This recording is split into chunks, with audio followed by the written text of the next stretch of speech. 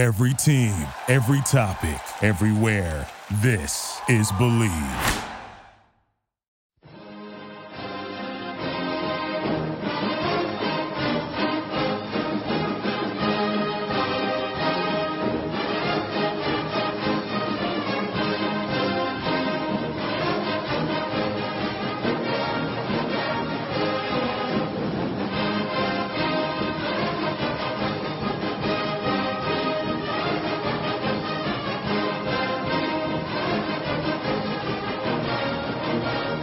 Hello and welcome to another edition of the Illegal Motion College Football Podcast. In Nashville, Tennessee, I'm the professor, Matt Perkins. And a hop, skip, and a jump across the Harpeth River from me here in the Music City, it's our own offensive coordinator, the coach, Corey Burton. What's going on, man? I'm creating the new 629 Air Raid playbook as we speak. I'm taking a break, obviously, to join our millions and millions of listeners, but it's coming together, man. It's the rough draft is done now. I'm just putting it into the final copy and gonna roll it out there soon. So Coach Burton coming to a clinic near you, hopefully. Well, we'd be remiss if we did not introduce the third amigo in the second city, a man who is a Pixar VIP this week. It's our intrepid blogger from Big Ten and Counting, Josh Cook. Yeah, the delightful Kristen, the girl I've been going with, as they would have said in the 50s. She actually has a friend out in California who works for Pixar, and he did quite a lot of work on the new movie Coco, and they're doing kind of some soft releases, some kind of like pre-wide release screenings across various cities, and Kristen's friend got us tickets to the pre-screening in Chicago for tomorrow night. That'll be fun. The movie looks fun. So yeah, it's already the number one movie in Mexico of all time, surpassing not E2 Tambien, but surpassing the Avengers. Really? Mm-hmm. I didn't know it already opened in Mexico. Yeah. Well, it's got a. I know it's like, you know, based around what is it, Dia de la Muerte or whatever. Something like that. Yeah. So, well. It was a relatively calm set of games in college football this past weekend, but we're back to break it all down. So we're going to start, though, with our quick picks recap from the weekend.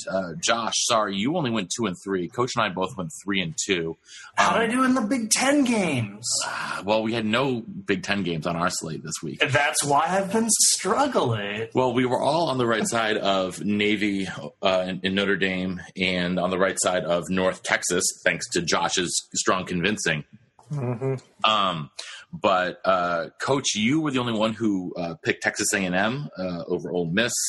I was the only one who picked Duke over Georgia Tech, and then we all picked Kansas at plus 37, and they lost by 38. So 1 point away on that one for all of us. That was a little frustrating. So bring us on the season, though.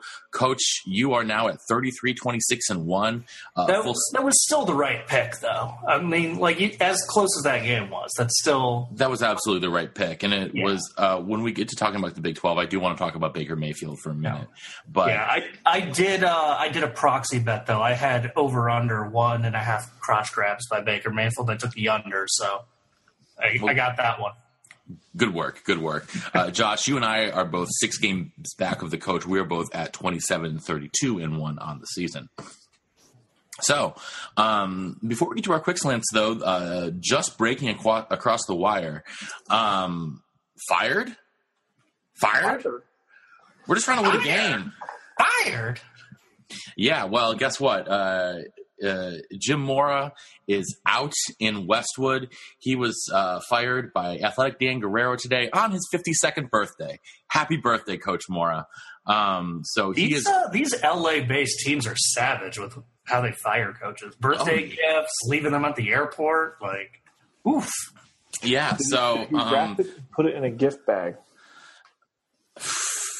Well, obviously, UCLA lost to USC last night. But honestly, I mean, I watched the second half of that game. I was at a wedding during the first half. But the second half of that game, I mean, UCLA played some of their better football of the season. It was a a pretty good effort for a team that's, defense has been much maligned. Josh Rosen looked very good, but they were just not able to stop the USC rushing attack from running out the clock there in the last 3 minutes. So, Josh, I think we all sort of saw this coming. The writing was kind of on the wall there. So, I guess two-part question. A, how will Jim Mora be remembered at UCLA? And B, who do you think they go for, try to get as their next head coach going forward? I think the way he'll be remembered is his recruiting prowess. And in the now 2 and almost a third season since Brady Hoke's been at Michigan, that's what the intellectual fans are saying. They're saying, hey, Hoke is the reason why Harbaugh had such success immediately, because it wasn't a bare cupboard. If UCLA makes that right hire and they win 8, 9, 10 games next season right off the bat, I think the smart UCLA fans will say, hey, Mora put us in a place to succeed in terms of recruiting, just didn't get it done with in-game decisions. As for where they go, they've had an offensive specialist, and their offense has been fine, but their defense has been trash. I think maybe they look on the defensive end, see if they can't get a head coach who can sort that side of the ball out and start getting them competitive on that side. Because until that defense has even a breath of life, this UCLA program's not going to go anywhere. What do you think, Coach? Do you have any names that pop into your head for this? Because I had one that immediately came to mind for me. Chip Kelly. Oh, yeah, he's not exactly a defensive guy, but he would be a lot of fun. Yeah, I think that's who might draw the most interest, or who might be the biggest on that front. That's when you ask me about that, that's the first name that comes to mind. Well, here's one I'll throw to you guys, Josh. I'm curious how you think about this. Rocky Long. Be a nice I think his age is kind of prohibitive. I think if Rocky Long was having his success he's having now 15, even a decade ago, I think that'd be a good hire, but he's in his upper 60s. Yeah, he's 67. That's true. I guess I was thinking of him as I thought he was a little bit younger than that. I thought he was early 60s. That's true. I didn't really consider that too Brian much. Harrison at Boise might be somebody that's ready for a Pac-12. See, I think he's a bit underwhelming as a coach, quite frankly. I do too, but I think he's got a tremendous reputation out there. What about who's the coach at Wyoming, Josh? Craig Bohl from North Dakota State. Yeah, I think he might be an interesting guy to go for. He's an offensive guy, though, and he's not a spring chicken either. He waited quite a while to get a FBS job. I don't know. I guess why not get TJ Fleck out west? Oh God, no. Dino Babers, maybe. But again, offensive guy. If they're going to go defense, I don't know. They should just go for the best possible candidate. I think. Chip Kelly obviously would be a nice fit there in a lot of ways. He's very familiar with the Pac-12. One name. There's this up and comer. He's got this tiny program in Florida turned around. They're doing really well. They've won like 8 games. They're going to win their conference. What's his name? Man, it's like. Oh, wasn't his dad coaching the NFL for a long time? Yeah, it's like Sam Giffen or something like that. No. It's Jane Biffen. Yes. No, you guys got it wrong. It's Wayne Giffen. Wayne Giffen. Yep. Wayne Giffen. Yeah, that's the guy. I feel like he even spent some time in Los Angeles before. Yeah. You know what? He really wasn't as atrocious as USC fans like to remember. No, he really wasn't, actually. But, they needed a fall guy, and they got one there. So, I don't know. Maybe they'll bring over Sark from the Falcons. Well, anything to improve the Falcons. All right, well, that'll be an interesting storyline going forward. But Blake Anderson might be a guy. He's another offensive guy, but I'll keep throwing out these offensive guys. But that's really all there is. That's really the best. I guess if Brent Venables is looking for his big break. But you would think Brent Venables would stay in the Southeast. What about my question? What about Dave Aranda from LSU's defensive coordinator? He's a California guy originally. Yeah, that could be. He'd be an interesting fit. They kind of hoping to strike gold with kind of like what Cal did with Justin Wilcox. Mm-hmm. You know, kind of a West Coast defensive guy who spent some time at Wisconsin and spent some time in the SEC and done a pretty good job. Yeah, I mean, he's David Beatty might be available. I don't know, man. I don't know. Well, we got to keep moving on here with some quick slants. So, Josh, you're going to be up first. Yeah, my quick slant has to be more of a personal matter, little venting. Iowa Hawkeyes at it again. And look, Kirk Ferentz has done a lot of good. He's got more over 500 seasons than under. He's taken us to a lot of bowl games, 2 conference titles, won that huge Orange Bowl, first major BCS caliber bowl win for the program since the 50s. And he surpassed Hayden Fry as the all-time winningest coach. Need a lot more seasons to do it, but he does have that. And he's an incredibly nice guy. And he donated a lot of money to make the Children's Hospital. And he's a guy you want to root for. But the problem is in-game coaching decisions have gotten worse and worse. The offense has gotten worse and worse. And when Iowa was playing really well earlier in the 2000s, it was because the zone blocking scheme was new and they had NFL caliber linemen. Well, teams know how to stop those zone blocking, and Iowa just hasn't adjusted. We're playing 2004 football in 2017, and the results haven't been pretty. At one point during the Purdue game, the last 16 points Iowa had scored had all been defensive points. At one point during the Purdue game, they completed a third down conversion. That was their first third down conversion in 17 attempts. It's done. The offense is toast, and Kirk's not going to fire his son. He's just not. He had this dream of Brian kicking butt as the offensive coordinator and then becoming the heir apparent. But Brian hasn't kicked ass as a coordinator. He's been awful. The offense is awful. The team has totally spiraled. I wouldn't say they're awful, but they're underachieving to a insane degree.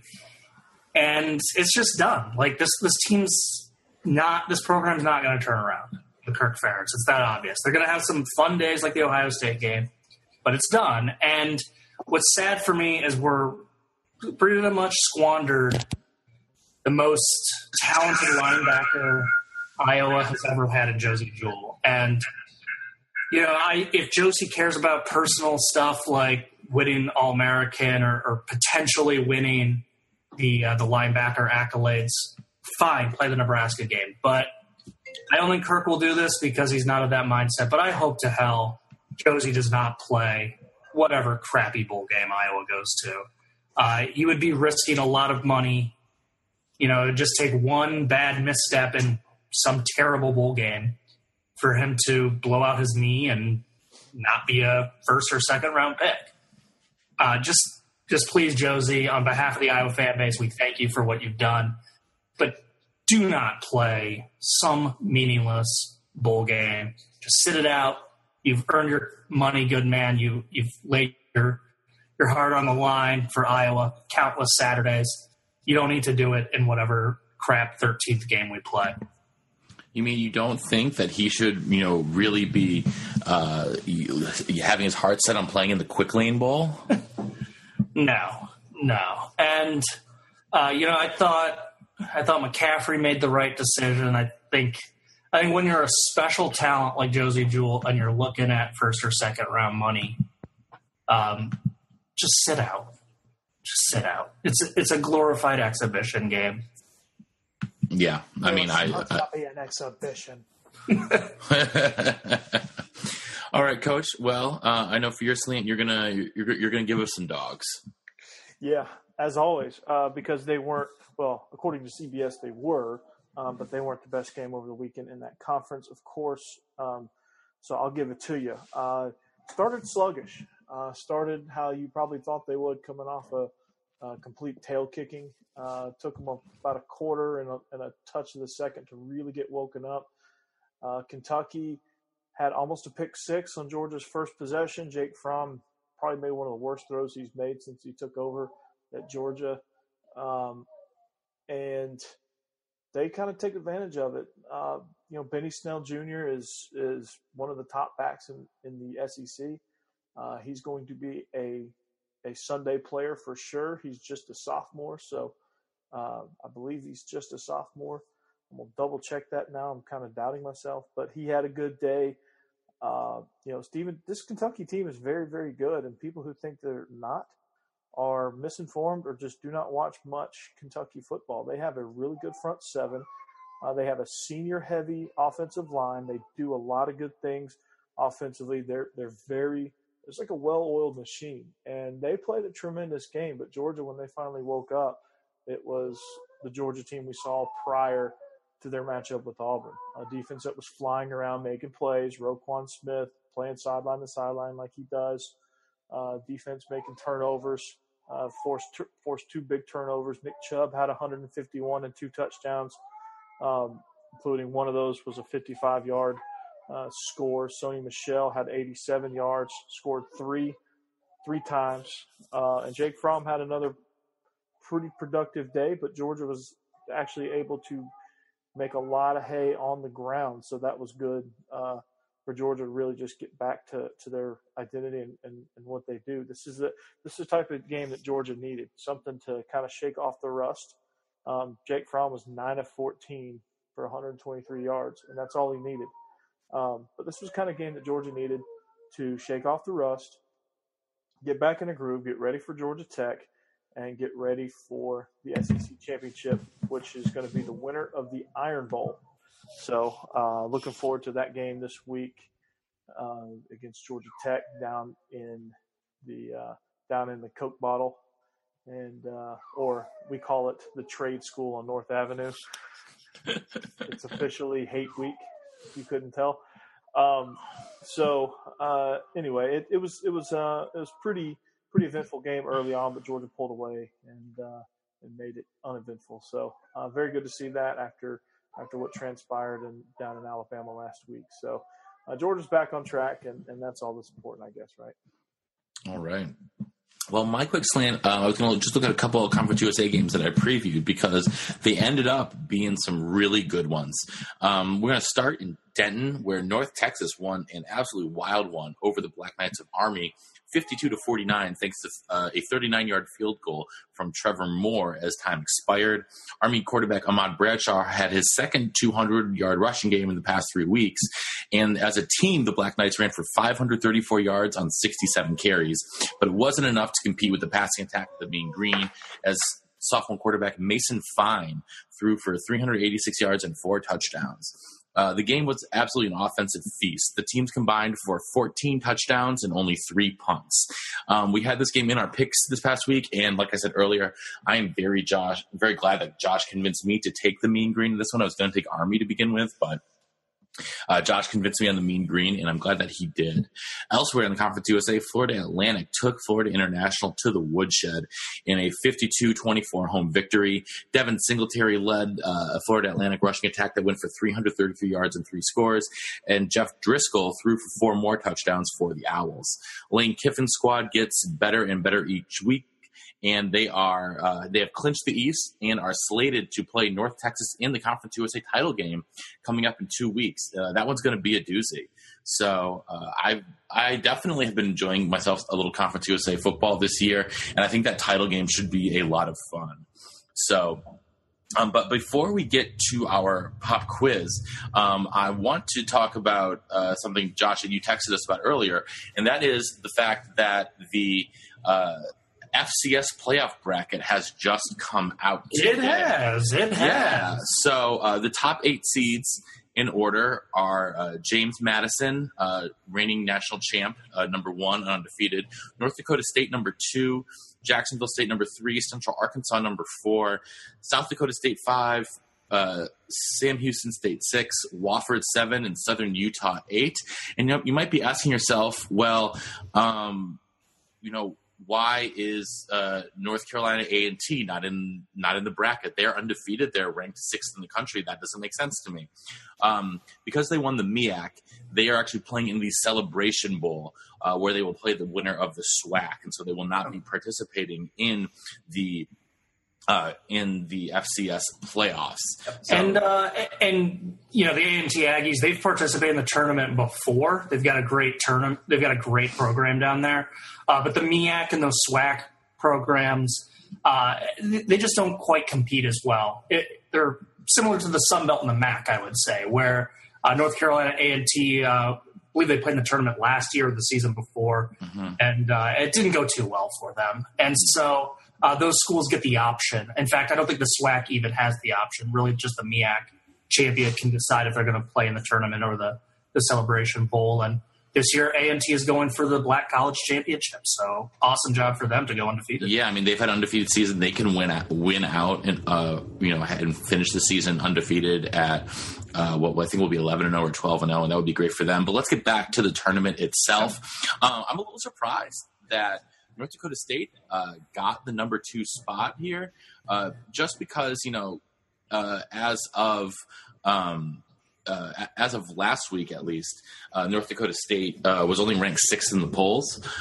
So to have them jump 5 other teams was a little bit surprising to me. But obviously they are a perennial power and do play in the toughest conference in all of FCS. Obviously, the Missouri Valley has North Dakota State, South Dakota State, a lot of these real powers. So, Josh, are there any games in the first round that really intrigue you before those 8 seeded teams will have to take on the winners of the first round? Yeah, there are. So Stony Brook, they're 9-2. They did not have to play James Madison in the Colonial, but they finished second at 7-1. Their only league blemish was a pretty solid Delaware team. They should roll right through the Mountain Hawks. Lehigh 5-6 on the year, but they won their conference going 5-1. Nice turnaround for them considering they started 0-5. But the reason I'm bringing up Stony Brook is then they get to play that James Madison team. And the Dukes should be able to win that game, but Stony Brook is no slouch. So if you're looking for an upset special, if you're looking for a reason to pick a champion other than James Madison, maybe you talk yourself into Stony Brook stunning them. Yeah, man. I obviously, one of the first teams I always look for here in the one of the things I always look for is, where's New Hampshire playing? Because they're usually in the tournament. And they get Central Connecticut State in their first round matchup. And I think they should, they should freaking wax the floor with them. And then they will be set up to play Central Arkansas. And I think that's going to be a really good matchup in the second round because both those teams can really score the ball and move the ball on the ground. So I think that'll be a really, really nice matchup. I also like the fact that the Elon versus Furman winner is going to play Wofford. That's all sort of a very regional matchup, and I think that'll be a lot of fun as well. Yeah, if you're looking for an under-the-radar champion, the 8th seed Southern Utah Thunderbirds, they beat the snot out of a very good Eastern Washington team in their Big Sky Conference. Yeah, Eastern Washington did not even make the tournament. Yeah, they beat another playoff team, Weber State. They beat them 32-16 on the road, beat the snot out of them. And then Northern Arizona, another team that made the tournament, beat them 48-20.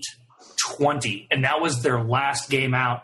In fact, their last 3 games, Southern Utah has beaten all those opponents by putting up 47, 47, and 48 points. The offense is rolling. They get Weber State or Western Illinois. I think that might be the best first round matchup right there. Agreed. But those are 2 of the top non-seeded teams. Agreed.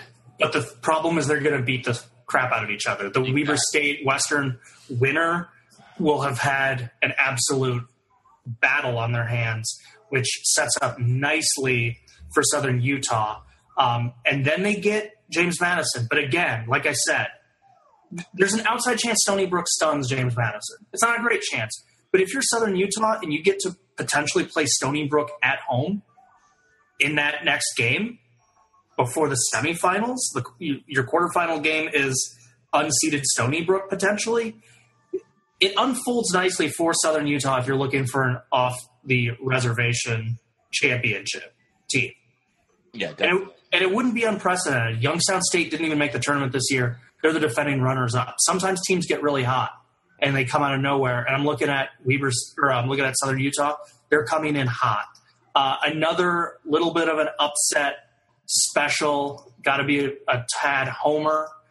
Northern Iowa just 7-4 overall. Just 7-4 overall, but they went 6-2 in the best conference.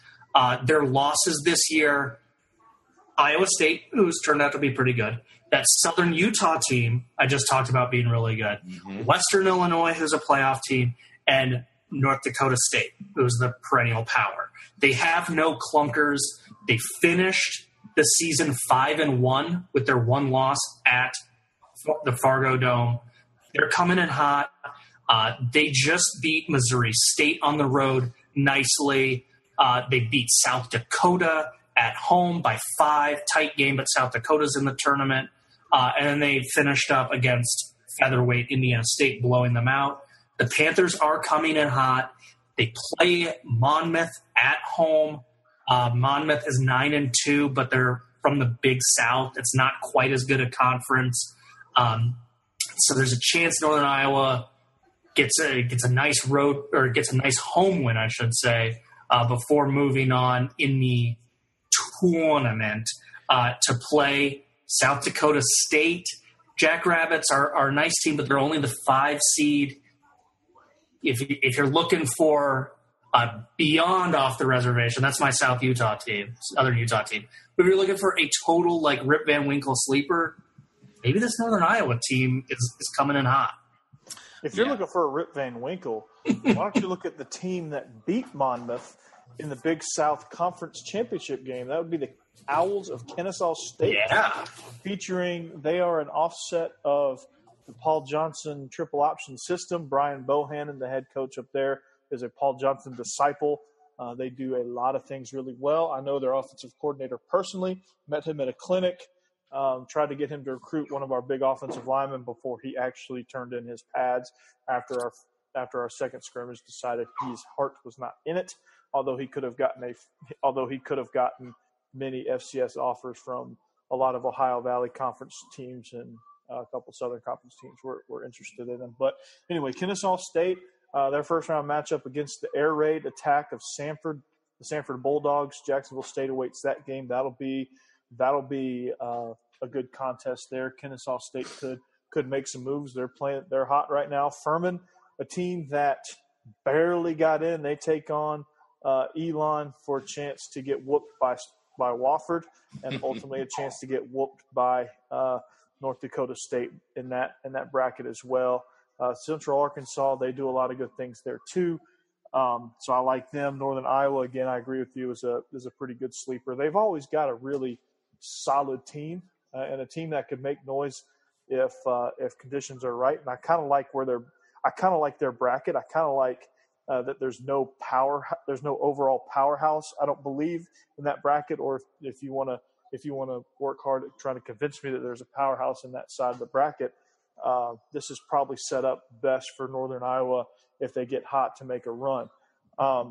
Probably the hardest bracket would be the James Madison Southern Utah bracket. 2 teams, Southern Utah, an 8 seed somehow, but that'll be a really tough bracket to get out of. And of course, you've got Sam Houston State sitting there as a 6 seed. They're used to being up there in the championships there. North Dakota State coming in as a 2 seed, but I think your bracket of death is the James Madison bracket. And I do ultimately think James Madison will come out of that. If I'm predicting, I'm going to go ahead and make a bold prediction here. I'll predict all the way out to the Final Four. I'm not going to predict every round, but I'm going to predict that James Madison, I will say Northern Iowa, I'm going to say North Dakota State, and I'm going to say Kennesaw State makes a run to the quarterfinals, but ultimately lose to Sam Houston State. All right, so you've got JMU, Sam Houston, Northern Iowa, and North Dakota for you, Coach. Josh, give us your Final Four. All right, before I get my Final Four, just real quick, I wanted to give a shout to Central Connecticut State. The NEC is not a very strong football program conference-wise, so they will probably have a very short trip. But they've won. They started out 0-3 and finished 8-3. Awesome job for them to turn it around, especially those 3 losses. 2 of them were by about 50 points. So they turned it around nicely. Central Arkansas, awesome story. Coach mentioned them. Talk about hot streaks. They started out 0-1, lost at the Little Apple, and then they run out 10 straight. They beat a very good Sam Houston team. They beat a very solid McNeese State team. They beat, pretty much everyone. The only team they didn't play is the Nicholls State team that also made the playoffs from that stack Southland Conference. Jacksonville State, likewise, they lost an early game to Georgia Tech, but won their last 9 games to finish 10-1. But my Final Four, I mean, that James Madison team, they're a machine. They're a machine. And as much as I really want to take Southern Utah to put a run together, James Madison is the machine. I got them ultimately winning that region of death. I like that Central Arkansas team. As much as I want to be a homer and take Northern Iowa as the sleeper team, I'm going to go Central Arkansas. They played a stacked conference. I think it sets up nicely with them to take on either New Hampshire or Central Connecticut in their first game. I think that's a nice, soft opponent, all due respect to your New Hampshire team, Matt. But I got Central Arkansas. Then the other side of the bracket, Jacksonville State, Sam Houston State, that is a toss-up game. That's going to be a fun one. But I'm going to go with Jacksonville State. And then finally, North Dakota State Wofford. It's North Dakota State. Do you ever bet against them? But that would be chalk. If I pick North Dakota State, it's chalk, gentlemen. This tournament rarely goes chalk. I'm going to say those Wofford Terriers. Ooh. So I got 1, 4, 3, 7, and my champion is going to be James Madison over Wofford. JMU overall. Well, when we get to the Final Four, we will redo our we'll redo our picks there. For my Final Four, I'm with you guys on James Madison. They are absolutely a machine. One of the best offenses and the number 1 total defense in FCS. Josh, I like that you take Central Arkansas because I'm going complete homer here. I'm going University of New Hampshire to come out of there. To come out of that quarter of the bracket. I think that feels like the most wide open. Good as Central and South Dakota have been, they're just not quite the dominant programs of the other regions. No, absolutely not. I think you could actually make a pretty strong case that South Dakota State and Central Arkansas should be the number 7 and 8 seeds because I think the other 6 are definitely mostly for the most part stronger than them. I'm taking Jacksonville State. They have the number 2 total defense in FCS and a great rushing attack, and they'll play ball control all day. The only thing that worries me if I think they will end up playing Kennesaw State there in the second round, and Kennesaw State is number 1 in the country in turnover margin. They're better than +2 per game. If Kennesaw State can, force a couple fumbles from Jacksonville State and capitalize on those, that would give me a little bit of pause. But I will continue to take Jacksonville State there. And picking against North Dakota State, it's like picking against Alabama. And I can't do it. So my Final Four, James Madison, UNH, Jacksonville State, North Dakota State. So we will be keeping up with that as we go along over the next few weeks. So, but now it's time for us to hit the pop quiz. So, all right, get out your pencils, papers, graphing calculators, and slide rule. So yesterday, David Shaw became the winningest head coach in the history of Stanford, getting his 72nd career victory over Cal in the game. Gentlemen, there are 8 other current coaches who are also their school's all-time winningest head coach. Name the 8 coaches. Beginning with you, Josh. Well, I got a freebie. I mentioned him earlier in the show. That's actually incorrect.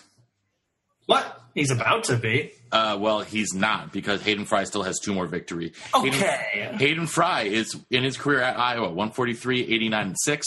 Kirk Ferentz, 141 and 97. Yeah, but Kirk Ferentz is going to have 15 more years to collect 2 wins. I said currently. Okay, fine. All right. Coach. Got me on a good technicality. Fine. So there are 8 coaches that are currently their school's all-time leader in wins. So it's their alma mater. No. It doesn't have to be their alma mater. Just where they're coaching right now. Oh, okay. Active coaches. All right. Active coaches. It can't be Nick Saban because Bear Bryant was there for like 38 years. That's a good one. I'm going to say that. Damn. I'm at a loss here. I'm drawing a blank every school I'm thinking about. Urban Meyer. Nope. Woody Hayes is the all-time leader at Ohio State. All right, you both have a strike, Josh. All right. Yeah, I'm trying to think conference by conference. Yeah, this is a little bit tougher than some of the ones that I've come up with. But I thought it was when I heard that on SportsCenter last night, I was like, oh, that sounds like a perfect topic for a pop quiz. So I've been thinking like conference by conference, and there's only one name that's even got potential because all the other coaches haven't been there very long. So I'm going to go with Ken Niumatalolo. That is correct. Ken Niumatalolo at Navy. Yes. Nice. So we can ignore the rest of the American then, Coach. All right. Yes. Well, can you? I would guess so, considering Cincinnati is a first-year coach. I forgot. Randy's back at Connecticut. Ooh, crap. Randy Edsall. Randy Edsall's correct. Nice. Nice. Or you guys have now gotten the 2 coaches from the American. All right. So in the ACC, I'll give you a hint. There are no ACC coaches on this list. All right, good, because I was going to say the only candidate is Paul Johnson, and he's still not past Georgia, really, probably. No, he's still not. No, and he's not even close to Bobby Dodd. Yeah. Oh, that guy. Yeah. Bobby Dodd is way ahead of everyone at Georgia Tech. That's good. All right, so then when I think about the Big 12, it obviously can't be Matt Rule. Matt Campbell's only in his second year. David Beatty's won about 1 game. Lincoln Riley's in his first year. So that leaves Herman's in his first year. Kingsbury hasn't won enough to pass the Pirate. Highly doubt Dana Holgorsen. I don't know West Virginia history very well, but Dana Holgorsen doesn't seem very likely. So that leaves some candidates, and I'm going to go with Bill Snyder. Bill Snyder's correct. Okay. All right. Let's take a look at the Pac-12. Jim Moore just got fired, so it's not Clay Helton. Can't be Clay Helton because he hadn't been around long enough to pass even Pete Carroll. Can't be Willie Taggart. He's been there a year. Can't be Chris Peterson. Or can it? I'll come back to that. Gary Anderson, he gone. And their interim coach has been there for 4 games, so can't be him. Well, I mean, Oregon State football is pretty bad. That's true. Mike Riley was there long enough, though, I think, to have won more than the 0 games that they're currently on pass. Can't be Justin Wilcox. He's only been there for not even a full season yet. Clay Helton. I already said that. The Bluetooth. So I'm gonna go with my Pac-12 guess of. Actually, no. I'm gonna fast forward to the SEC. Dan Mullen. Has he passed Jackie Sherrill? He is not. Is Jackie Sherrill the all-time winningest coach at Mississippi State? I believe so. Okay, that was a good guess. So I identified 3 potential candidates in the Big 12. I'm going to stay there. Yep. It's a good place to be. I'm going to go with Gundy. Mike Gundy. Mike Gundy is correct. Yes. How did I not think of Mike Gundy? I don't know. There's still one more in the Big 12 though. Okay. So it's none of the Texas schools. That really only leaves Mike McIntyre. Mike McIntyre? At Colorado? They had a coach win a national title in like 1990. Yeah, no. Sorry, there are no Pac-12 schools. There's no coaches from Pac-12 school in this one. You know what? I'm thinking, oh, crap. Never mind. Colorado used to be in the Big 12. I'm going to go with Gary Patterson. That's correct. Okay. Yeah. That's correct. I was totally going old school there. My mind was like way back in the, back before TCU joined and back before Colorado left. Yeah. So how many of the 8 have we done, Matt? Sorry, it's actually 9. I had forgotten to write Gundy down on my list, so it's actually 9. Nice. So we've got Edsel Niumatalolo, Patterson, Gundy, Snyder. We still have 4 left. 4 left. 4 left. Right. So One. Do you want me to give you the conferences or not? I think that might be. No, I think I can figure it out. Okay, so the Big Ten. Okay, here's what I'll say. The Big Ten only has one candidate because everyone else hasn't been at their school long enough. It's either Pat Fitzgerald or no one. It's Pat Fitzgerald. Okay, because Mark D'Antonio, as awesome as he has been, he hasn't passed Duffy Doherty as far as I know, right? He has not. Conference USA has a whole bunch of brand new coaches, so I don't think anyone from there. Well, it's coach's turn anyway. Oh, okay. Yeah, Matt and Jack. I assume Coach had already been eliminated because he's had like 8 strikes. Yeah. This is the weirdest game show ever. I'm so dumb.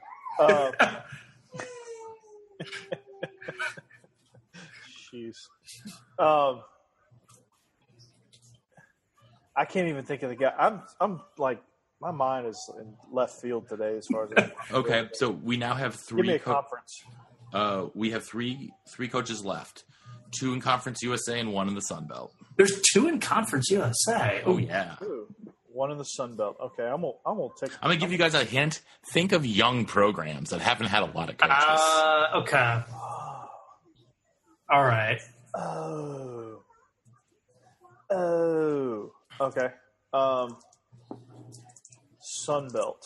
You guys might not even know the names of some of these coaches. Well, I would guess the Old Dominion coach then. That is correct, Bobby Wilder. Okay. Yeah, that's Sun Belt. That's the CUSA. Yep, that is Conference USA. What am I taking today? Coach, I think you've been eliminated from the game show. Josh, 2 more coaches. I'm taking my the UAB, the UAB guy. No, not UAB, but you were in the right state. The South Alabama coach? Yes, Joey Jones, the only coach in the history of the school. Okay. So who's the other Conference USA coach? Oh, Rick Stotzell? Nope. Rick Stotzell's number 2 at MTSU. Oh. God. Ooh, Doc Holliday? Nope. Ow. The answer is Brad Lambert at Charlotte. Oh, they're like winless this year. It doesn't matter. He's still the winningest coach in the history of the program. They just established football like 4 years ago. Exactly. They established football in 2011. That's like saying Kennesaw State's all-time winningest coach is currently there. His name's Brian Bohannon. Yeah. So those are your 9. So well done, Josh. Not as well done, Coach. I don't want to take my progress report home today. Yes. Coach, Sorry. I think the Colorado coach that I couldn't remember, but the immortal Bill McCartney. Oh, Of course. I knew there was a Mac somewhere. Yeah. I knew it was a Mac. But he did not coach in the MAC. No. All right. Well, time to hit some deep roots, guys. We're going to start with the Group of 5. Probably the biggest game of the Group of 5 this weekend was from the American Conference when Memphis took out SMU by a final score of 66-45. Memphis keeps on rolling, keeps up putting up big points. And Josh, I guess the question sort of has to be now, how long is Mike Norvell going to be there? That's a good question. I think it honestly depends on what bowl game Memphis gets to. Because if he gets to a New Year's 6 bowl game, we saw the Houston coach who's now at Tom Herman. Yeah, we saw Tom Herman stick around an extra year after making a big bowl game. Mm-hmm. Now, I know that's not foolproof because P.J. Fleck left after the Cotton Bowl, but he had been at Western Michigan much longer. I just think it's really hard to leave. It shifts things so much if he's in one of those New Year's 6 bowl games. I think it shifts the timeline of everything. And I just think it's hard to quit on your team if he's playing in one of those big bowl games. And you know that because Memphis will get to avenge their one loss of the season in the American title game when they play UCF. Yeah. So, Coach, go ahead. Yeah, I was going to say it's going to be because you're going to have Tennessee who's sitting there, who I think is going to go through about 3 coaches that are going to turn him down, and they're going to get to Mike Norvell. And then they're going to offer Mike Norvell a ton of money. They're going to be sitting there, not in the bowl game. And I think it's going to be real tempting for him to want to leave, and they're going to try everything they can, but here's what's going to happen. Here's the scenario that's going to happen. It's going to be exactly what Kirby Smart did. It's going to be exactly what a lot of these coaches do that make these transitions, that decide to coach in their bowl game. He will probably be the most sleepless, depending on which bowl it is and depending on how much time there is between. It'll be the most sleepless 3 weeks to 4 weeks of his life because he's going to pull double duty. He's going to get ready. He'll probably delegate a lot of his game planning to his assistants, and he's going to be focusing on hiring coaches, recruiting, and making sure that his new destination, wherever it is, I say Tennessee, but and I think if he lands at UT, I think that's going to be a really good home run hire for them. And he's going to do a tremendous job, and he's going to be fulfilling all of his responsibilities as Tennessee's head coach, and will be able to coach one last game in his bowl game. So I hope that he gets a chance to do that. Not all situations are like that. I wouldn't be shocked one bit if his last game was the American title game. Wouldn't be shocked one bit.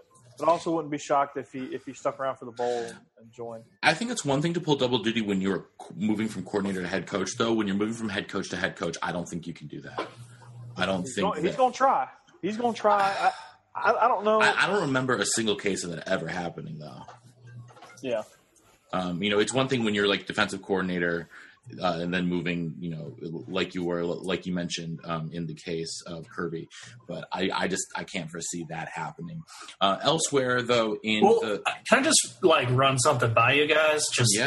Real quick that I looked up.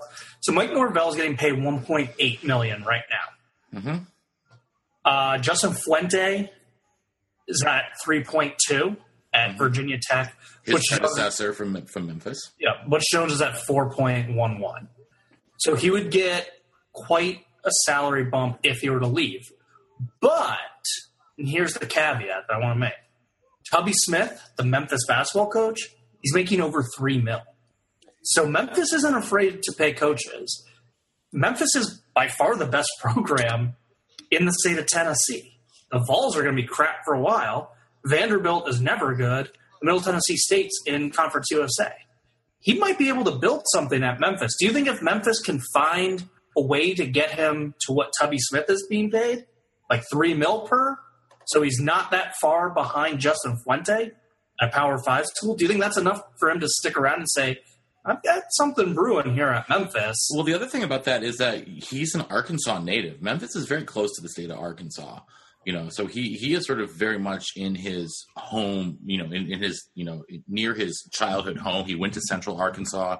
I think he could actually be a candidate for the Arkansas job when and if Bert Bielema is fired. Yeah. Yeah, it's just a matter of when, and we'll get to why later. But I think it's going to be Arkansas. If I'm going to fast forward to our Black Monday episode, I think Arkansas is going to be – they're going to go hard after Gus Malzahn and try to get Gus Malzahn. Oh, yeah, of course. And if not, I think Mike Norvell's next on their list. And they will try to outbid Tennessee if Tennessee makes it that far. There's a lot of predictions on where I think guys are going to go. I think Tennessee ought to offer Dan Mullen. I think that's where Dan Mullen's going to end up, I believe. All right. Well, elsewhere in the group of five, UCF, so a lot of people thought that, this game at Temple might be a bit of a trap game. Not so much. They beat Temple by 26, final score 45-19. And out in the Mountain West, Fresno State continues their resurgent season this week, winning at Wyoming in a very low-scoring affair, 13-7. And Fresno State, in their first year, under their new head coach, are headed to the Mountain West title game. So kudos to them. Josh, any thoughts on either of these games? Yeah, I think some people might say, Wyoming didn't have Allen, so, of course they were held to 7 points. But that would be doing Fresno quite the disservice.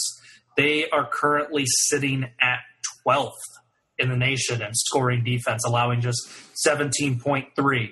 Tedford's known for being an offensive guy. The Fresno offense has had its flashes. He hasn't fully gotten them looking like some of his teams at Cal. The reason for the turnaround has been a super stingy defense. And I don't love their chances against Boise State, but it's an awesome story. And with that defense, it's hard to count them out. That's how good their defense has been. It's shades of Wisconsin and Michigan in teams of, if that defense is on point, they can hang against anybody, Boise State included. Now, does that give Jeff Tedford a shot at UCLA? Well, but it's his first year at Fresno State. No. I don't think he's going to leave.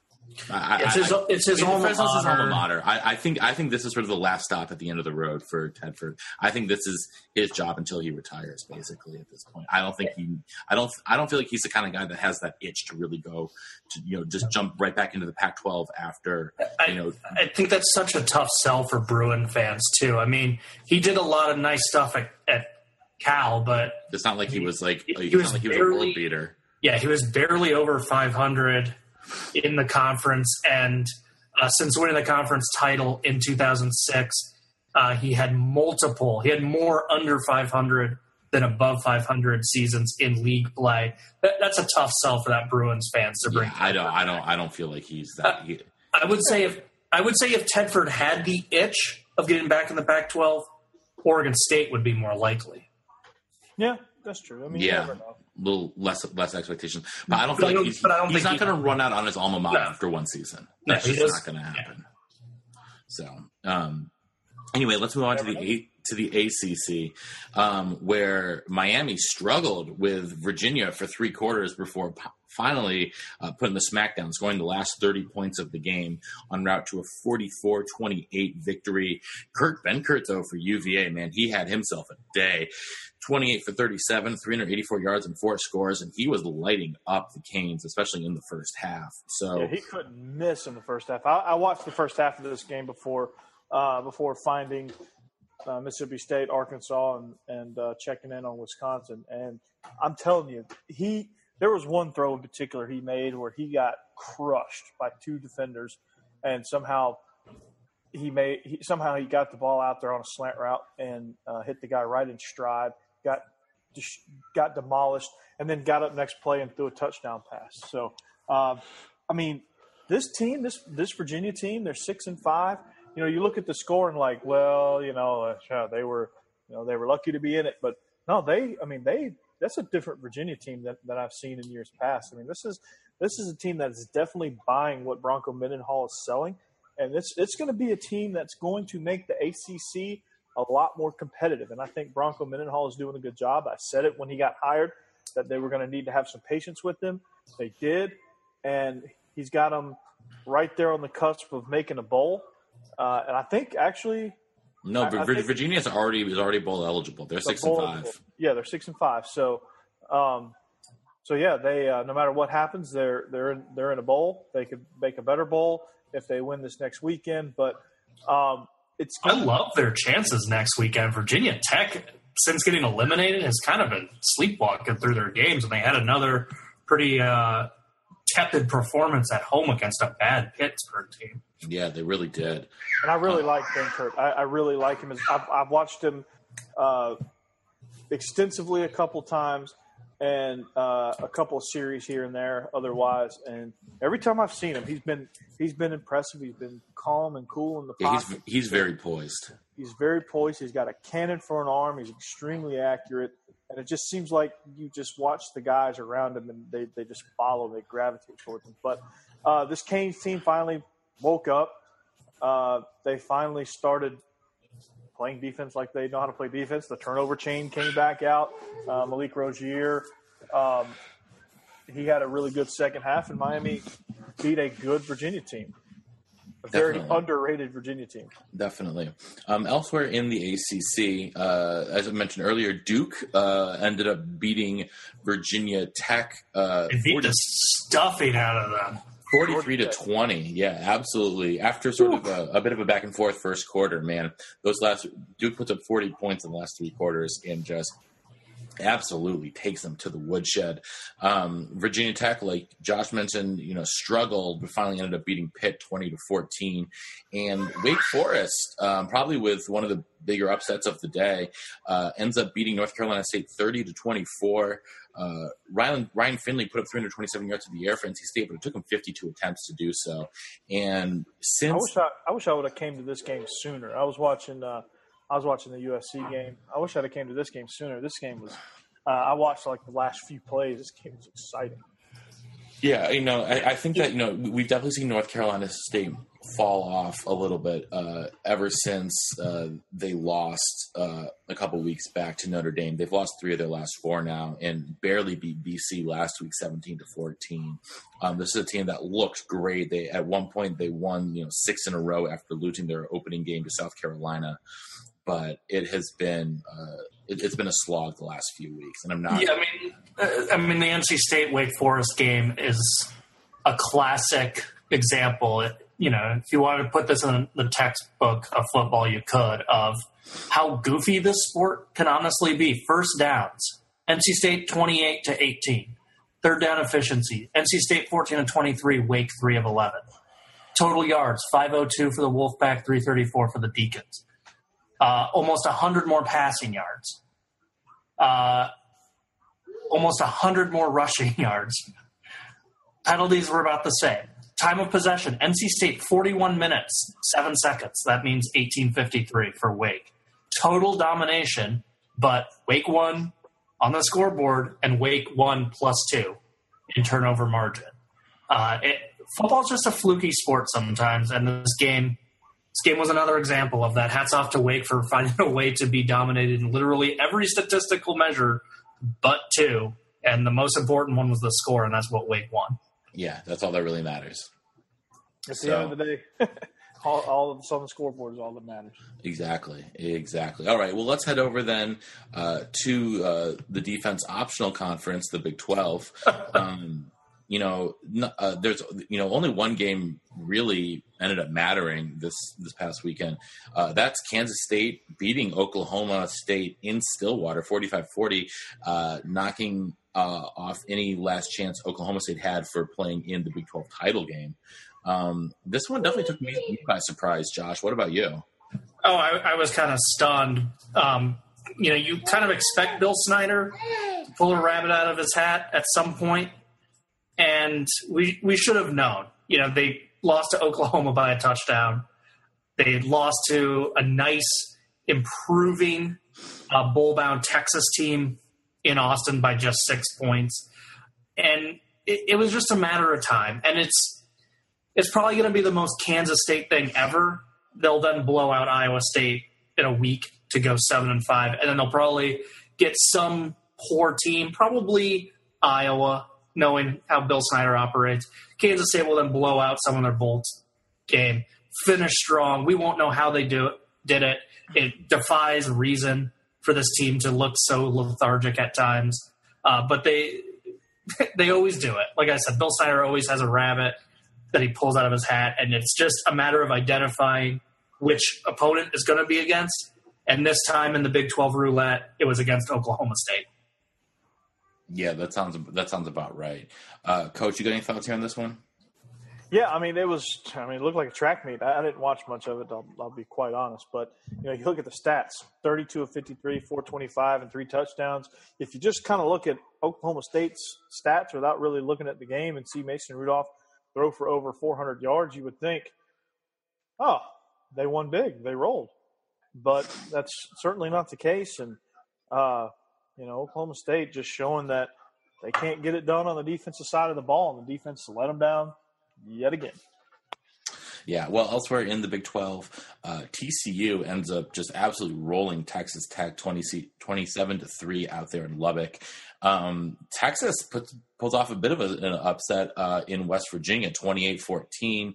Iowa State dispatched the team that shall not be named, 23-13. And finally, Oklahoma beats Kansas 41-3. But the story coming out of this game obviously was not the fact that Oklahoma covered by 1 point, but the fact that Oklahoma quarterback Oklahoma quarterback Baker Mayfield showed his true colors yet again in grabbing his male genitalia.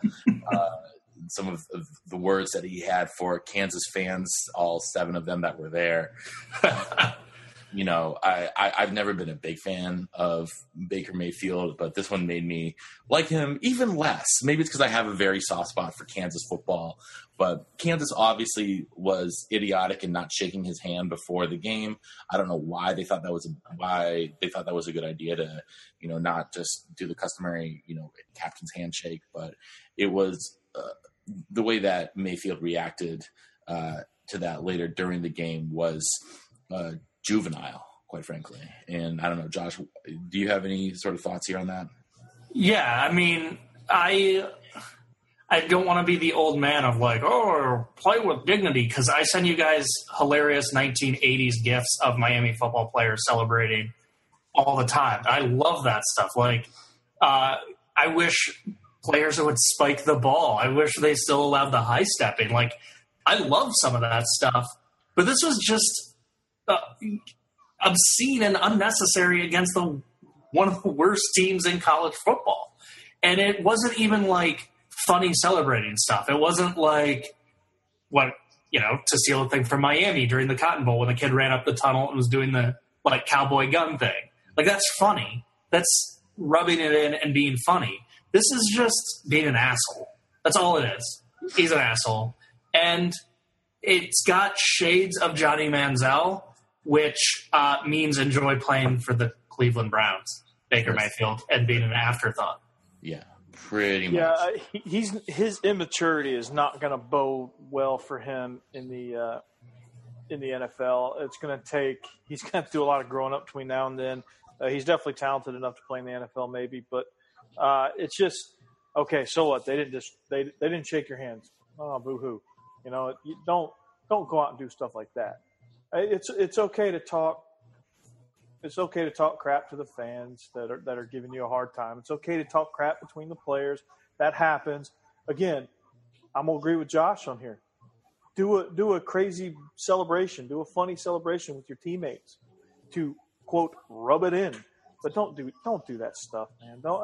There's no need for all that stuff. I mean, it's a fun family sport, really. I mean, there's viewers out there that are enjoying the game with their kids, and they see that, and now their kids are going to go out and think that's okay, which is not.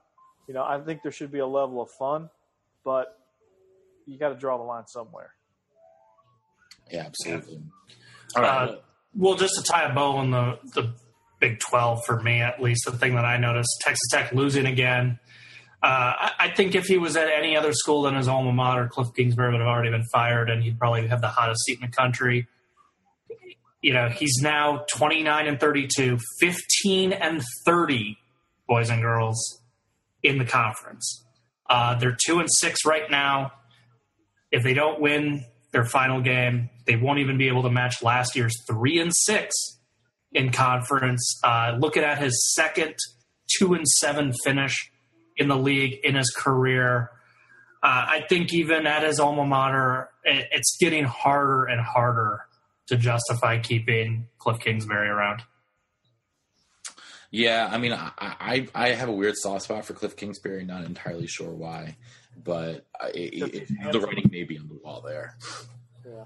So anyway, let's head to the Big Ten, where the game of the day, not just in the Big Ten, but in all of college football, was in Madison, where the hometown Badgers were able to dispatch Michigan 24-10. They struggled, especially in the first half, moving the ball against the Michigan defense, but and then they went down 10-7 about midway through the third quarter. But after that, Alex Hornibrook woke up, threw a couple of his best passes of the season, and the Badgers went on to win, scoring the last 17 points of the game.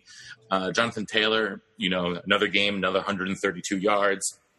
Didn't score a touchdown, but the Badger defense, again, was outstanding. They limited Michigan to a total of 234 yards, 176 through the air, and only 58 on the ground. So Michigan is a team that is really forced to run a lot because of their ineptitude at the quarterback position.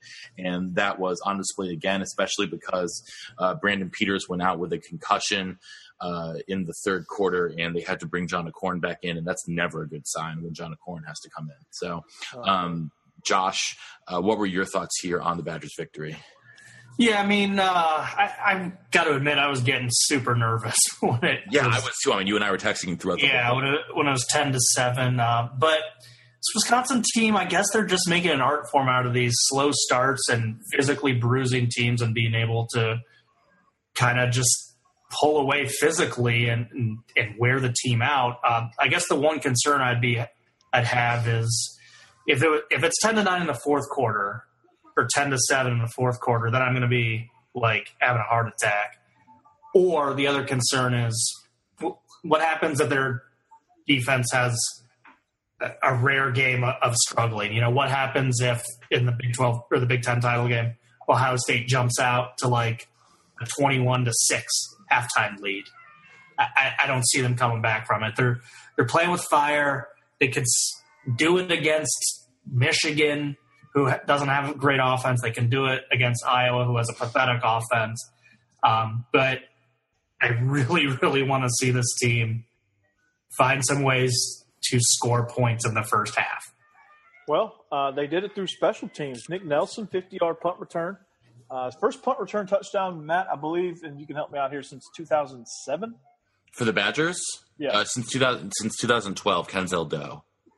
That's right. Okay, I know. Okay, I was close, I think. But I saw the stat. It was in passing, but one of the times I checked in on this game, I saw this punt return. It was a thing of beauty.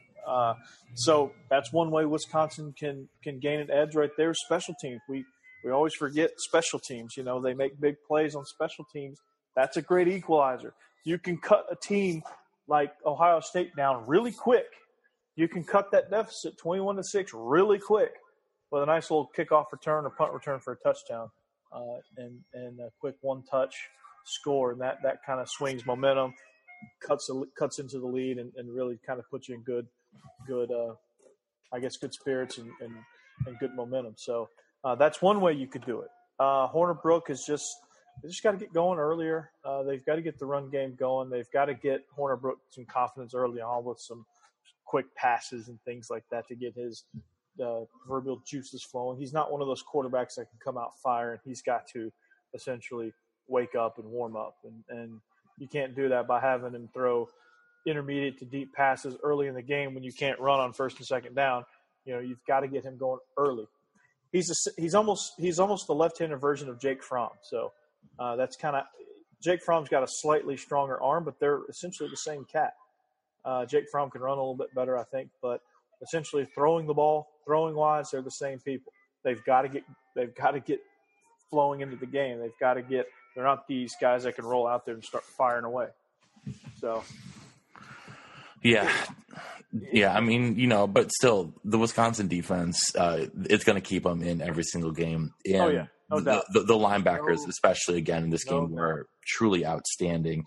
TJ Edwards and Ryan Connolly, the two inside linebackers, have stepped up so well because, and also one because they've needed to, because they've had injuries to Jack Sitchie, who was lost for the year during fall camp, and to Chris Orr, who's been out the last couple weeks, who's one of the other starting inside linebackers.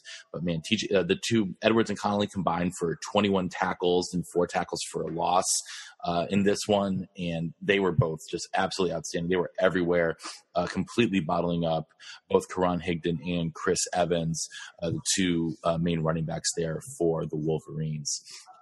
So, Josh, you have any final thoughts here? No. All right, then let's keep moving on then. Elsewhere in the Big Ten, Josh already talked about Purdue beating Iowa. Northwestern freaking brought down the hammer on the Goofs. Yeah. Final score of what was it, 43-0, 39-0, something? 39-0, and for Northwestern, they get to 6-2. That matches the best conference mark in the Fitzgerald era back in 2015. This is by far his best team since that 10-win club in 2012. Yeah, and they get Illinois next week, which should be a win for them as well. Yeah, the 6-game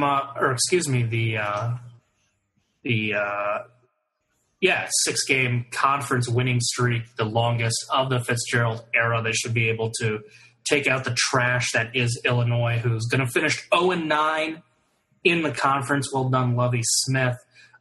Just a fantastic job by this Northwestern team, and a little bit of history. Justin Jackson clips the 1,000-yard mark. He joins Mr. Ronald Dane as the only Big Ten running back to go over 1,000 yards all 4 years of his career. So this Cats team is not just peaking at the right time, but they're playing some damn good football. Yeah, kudos to him. And Penn State, a little closer than expected over Nebraska, still ends up winning 56-44. But I'd be a little bit worried when you give up 400 yards to Tanner Lee through the air. Yeah, I mean, I think, honestly, this was a little bit of, hey, we're up 42-10 at halftime. Mm-hmm. I think it was just Penn State kind of taking their foot off the gas. And, I just attribute it to that, honestly. Yeah, I mean, I can understand that. So, well, then let's move on to the Pac-12, where, as we mentioned already, USC beat UCLA, which led to the dismissal of UCLA coach Jim Mora. But, that game itself, though, was that was a very competitive game. USC ends up winning 28-23. But as has been the case many times this season, Josh Rosen has a great game, 421 yards and 3 scores through the air. Did throw an interception, but Sam Darnold, again, did not look fantastic. 264 yards and a pick, no touchdowns. He did run for a touchdown. But UCLA as a team only gave up 153 yards on the ground and 3.7 yards per carry. And this is a team that was coming in ranked 130th in the country in rushing defense. So their rushing offense, though, did not help them very much. They had 31 carries for 80 yards, which is good for 2.6 per carry, which is quite pitiful. So, Josh, why was USC able to win this game in the end? Well, the Bruins obviously sold out to stop the run. You mentioned 153 yards on 41 carries. It wasn't the most efficient running game, and UCLA knew that they had to stop the run with that pitiful run defense. And I think you were a little hard on Sam Darnold, honestly. I'm not the biggest Sam Darnold fan, so it puts me in an awkward position to defend him. But, yeah, he had no touchdowns and the one pick, but 17-28, 264, 74.3 QBR. He did more than enough to get this Bruins team in the loss column, helped his Trojans win. But, yeah, I was surprised it was closer than I thought it was going to be. But good riddance to Jim Mora. That's all I can say. I never really liked him, never really liked his coaching style, and can't really complain that he got fired. I don't think UCLA was going to go anywhere with him, and no time like the present to take out the trash. Coach, anything to add? Yeah, I mean, I kind of, being a Falcons fan, Jim Mora Jr., one of his previous stops was the Atlanta Falcons, and what he did to completely mismanage Michael Vick and what talent he had in Michael Vick was beyond. I was like, yeah, UCLA. I don't know how it'll translate to the college game. Maybe something will change. I don't know. It looks like nothing has changed with Jim Moore Jr.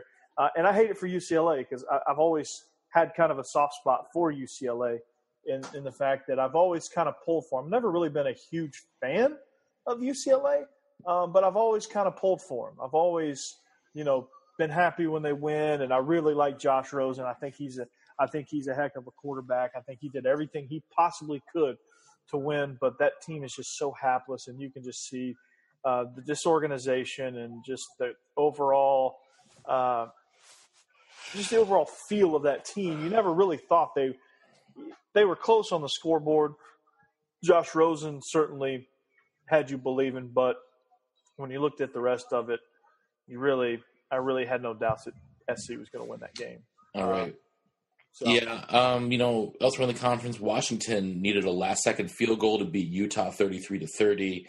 And Stanford, as mentioned before, beat Cal in the game 17-14. But no real big upsets on the weekend coming out of the conference. So let's head finally to the SEC, where Arkansas completely blows a lead.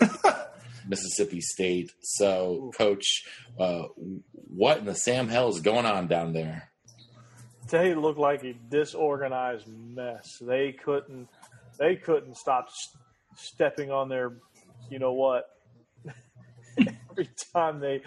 seemed like every time something good would happen, they would commit some dumb penalty. They would turn the ball over, or they would just have some coverage. You could always guarantee that there was going to be some sort of bust, whether it be a penalty, coverage bust, missed tackle, something. You knew it was going to happen. And you knew – and Mississippi State tried so hard to lose that game. They really did. They played like utter garbage until Arkansas finally just shoved the game into their hands and said, here, we do not want this. You take it.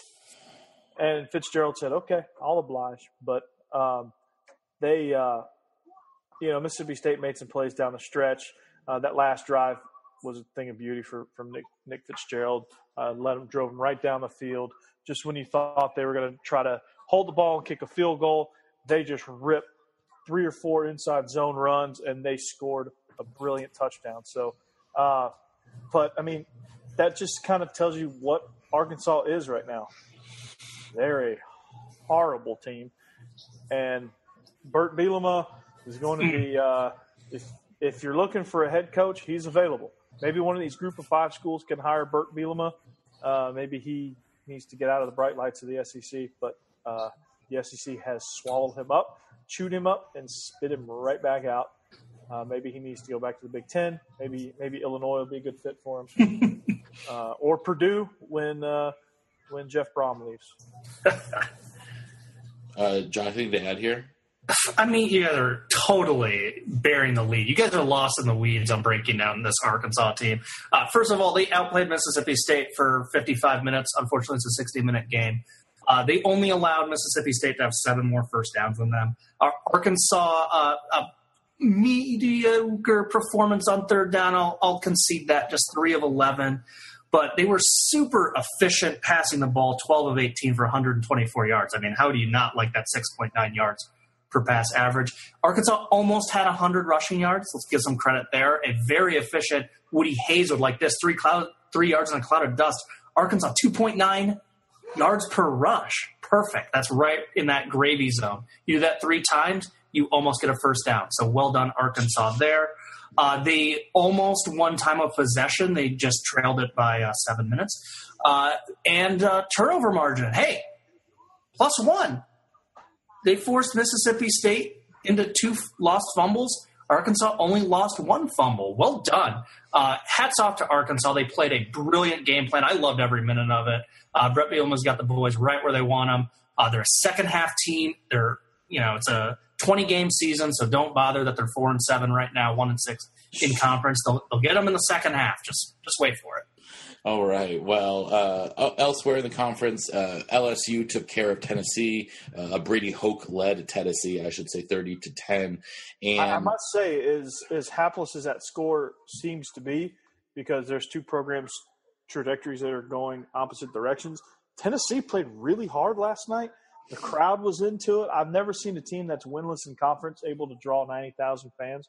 It was they played a lot harder than they had in the last few weeks. So it's obvious that Butch Jones was kind of the catalyst that I think they were ready for him to go. And then finally, Mizzou with another offensive explosion, winning here in Nashville against Vandy, 45-17. Coach, early in the season, Mizzou looked absolutely awful, and now they're going bowling. Yeah, they were a team that I thought was going to be in Tennessee's shoes, where they go winless in conference, fire their coach, and see you later.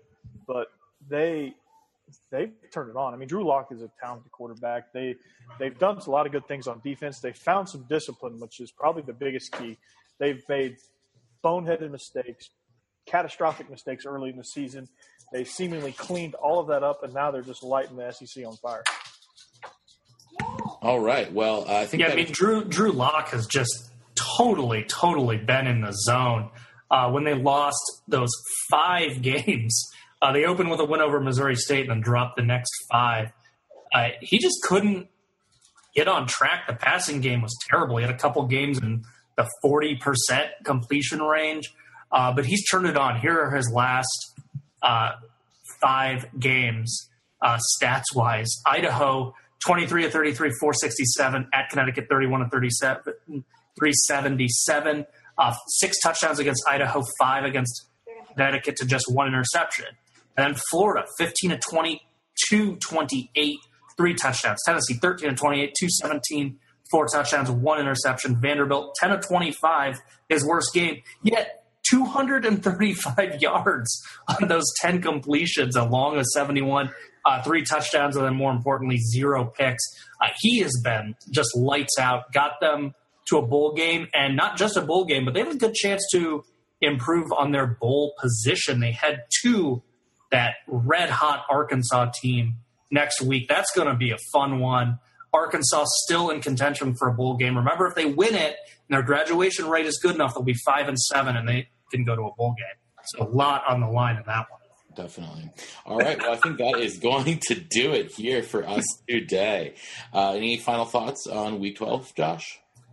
No, I'm just glad that my friend who's a diehard Arkansas fan has the same sense of humor as the rest of us, and he's told me he is not offended by our sarcastic Arkansas coverage. So we're keeping that bit up for you. Mitch, this is a shout-out to you, and that's the only reason we've been giving Arkansas so much attention is we have a listener who really likes it. So hopefully people are enjoying it as much as he is.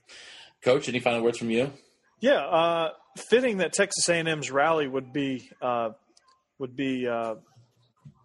capped by a pick six after they've been such maligned on defense.